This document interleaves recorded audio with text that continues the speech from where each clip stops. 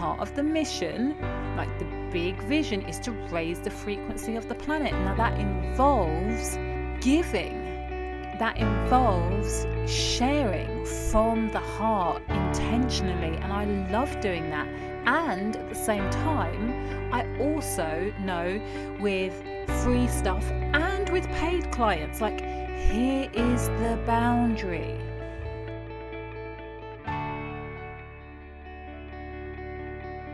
Welcome to the Limitless Life Experience podcast with me, your host, Susie Ashworth.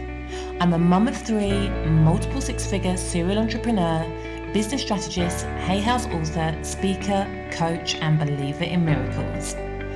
I help female entrepreneurs like you go from confusion to clarity when it comes to creating messaging that converts browsers into buyers, so that you can build a business that makes a real difference in the world and helps you live a life without limitations.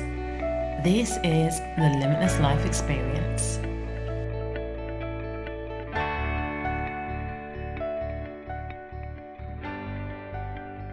Hello, you gorgeous, gorgeous human being. It is me, Susie Ashworth, and you are listening to the Limitless Life Experience podcast. And I am happy to be in your earbuds today. So, what's going on? Today, we are talking all about how to set healthy boundaries for yourself. So, let's get to it. I'm not going to lie, I am a boundaried mother effing trucker. I have very little issues with my boundaries, and I have been trying to work out why that is. Like, what is it that enables me to be really clear on this is the line, and I'm going to give you everything I've got up until the line, and you can take everything that you want up until the line, but the line is the freaking line. This is my dance space, that's your dance space. Like, baby, my sweet baby. Oh my God, when was the last time you watched Dirty Dancing?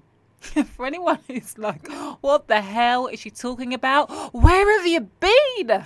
Where have you been? Get it on. I don't even think it's on Netflix, but maybe like Amazon Prime.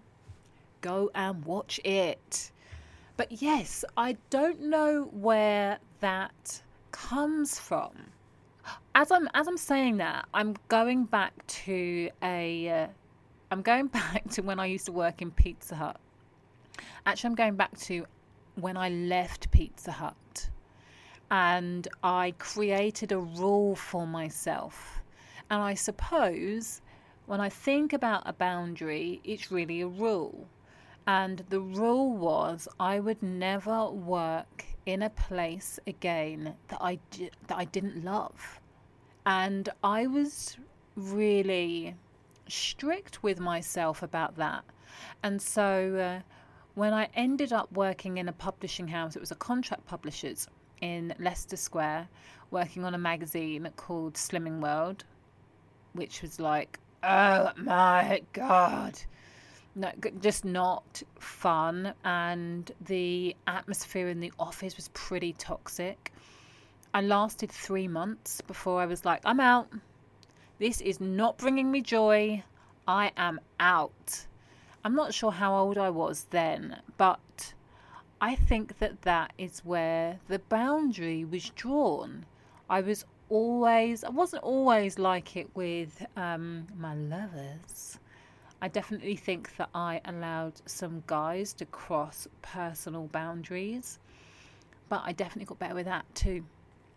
So it wasn't quite how you do one thing, it's how you do everything, but it pretty much is like that now. And I think what it is that my personal happiness and my number one value of freedom means that if I allow people to cross boundaries, it compromises my values. That's what it is. What's interesting is that observing other people either not with upholding their own boundaries. I mean, it's always somebody is not upholding their boundary, actually. I was going to say upholding their boundaries or seeing somebody cross it, but nobody can cross your boundary unless you're not holding it. So seeing people not upholding their boundaries is something that I see quite often. And I think that I notice this a lot in stressful situations. I notice it in stressful situations. I notice it when people have low self-esteem and they are in the energy of wanting to prove themselves. If I give you all of the things, will I be worthy? Please let me say that I'm worthy. Please, can I give you some more? Which is about also wanting to be liked. I don't want you saying anything bad about me, so I'm just going to give you all of the things. It is... Sometimes we see this when people are just a bit overwhelmed and they're optimistic by nature, and so they just say yes to too many things. And I suppose that the overwhelm is a symptom of not upholding boundaries. So the problem is saying yes, yes, yes, because they either want to be liked or they're just generally too optimistic about all of the things that they can fit in. So they agree to things that they already know they shouldn't be agreeing to, which probably comes back to being liked. And I've seen it just a huge amount in the current situation that the world is in with the coronavirus, and people overgiving because they're observing other people being very generous, and they're observing it from a place of, if that person over there is doing that, then I need to match it or go higher. Or people are going to think that I'm opportunistic, that I'm selfish, they're going to judge me, so I need to basically pull my pants down. Can I say that? Can I say that? I don't know if I can. Please don't send me like bad reviews or horrible emails, because I just use that maybe slightly inappropriate analogy or metaphor. God, I can't even speak anymore. Anyway, I've seen it a lot, and here's what I want you to tune into is only give what you feel comfortable in giving, because it's in alignment with what it is that you want to create and how it is that you want to serve. It really is as simple as that, and in alignment with who it is that you want to be. I think that the biggest problem, when I bring this back to business, the biggest problem, or the problem that drives this, is wanting to be liked and comparisonitis. And when you put those two things together, it can be lethal for yourself, for your family, and for the longevity of your business. And I also think what is a really strong driver for me, and I say this, as soon as I've got the words on the tip of my tongue, my mind shows me like a collage of all of the times that I mess this up. So I'm really not coming at it from kind of guru status position, but like I think about it from a modeling perspective. Like, if Coco was doing this right now, would I be happy? Would I be happy for her to spend hours and hours and hours serving her community and barely having time to like wipe her backside because she's so freaking busy? Barely having time to speak to her family because she feels if she doesn't overgive, then people are going to diss her. Would I feel comfortable in her giving everything that she's got just because that's what she perceives Tina down the road to be doing? No, I wouldn't. And I think that it is the same for you if you are a leader in a community and you are overgiving. That's what you are modeling to your clients. This is the way that it should be done. And if you're not coming at it from a place of this is the way that I choose to do it, this is the way that I want to do it, then I think that you are making a mistake. I think that intuitively, when you step back and you are able to take a bird's eye view, when you are able to ask yourself the question, is the way that I'm acting today setting me up for a thriving business 12 months down the line, you are going to have your answer. You know, I genuinely believe that this podcast show adds a lot of value, both practical and emotional, and hopefully I make you laugh sometimes. Like, I know that this is great content, and if this is the only free content that I ever wanted to create, it would be enough, because I'm enough. You know, it is as simple as that. I don't need to give the baby and the bath and the bath water in order for me to build a thriving business.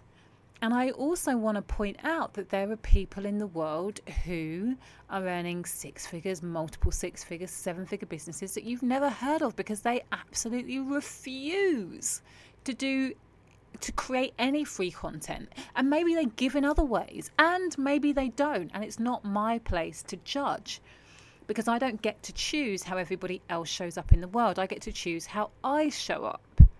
And you know that part of the mission, like the big vision, is to raise the frequency of the planet. Now that involves giving. That involves sharing from the heart intentionally. And I love doing that. And at the same time, I also know with free stuff and with paid clients, like, here is the boundary. So even though I've always said whether somebody pays £7 or £97 or £30,000, I am so hugely grateful for that investment, and I'm always going to show up in the way that I promise I will show up. But that does not mean, even for paying clients, that I am on call 24 hours a day, 7 days a week. And the reason that I can feel really comfortable saying that is because I know that when I show up, even if it's once a week on a Facebook Live for the entire group, and it's not personal feedback, which some of my programs, you're not getting personal feedback. You will get feedback when you show up for a group coaching call, or you will get feedback on a live if I've seen something and I think, oh, this would benefit everybody. But when I show up, the information that I share is going to be gold. It's going to be of huge value. And depending on what a person has invested in, like, people pay more for more access, I feel really, really comfortable with that. And even at the highest level, even if someone has paid me £30,000 to work with me, that I still don't need to be sat there with my phone in my hand waiting for them to Voxer me.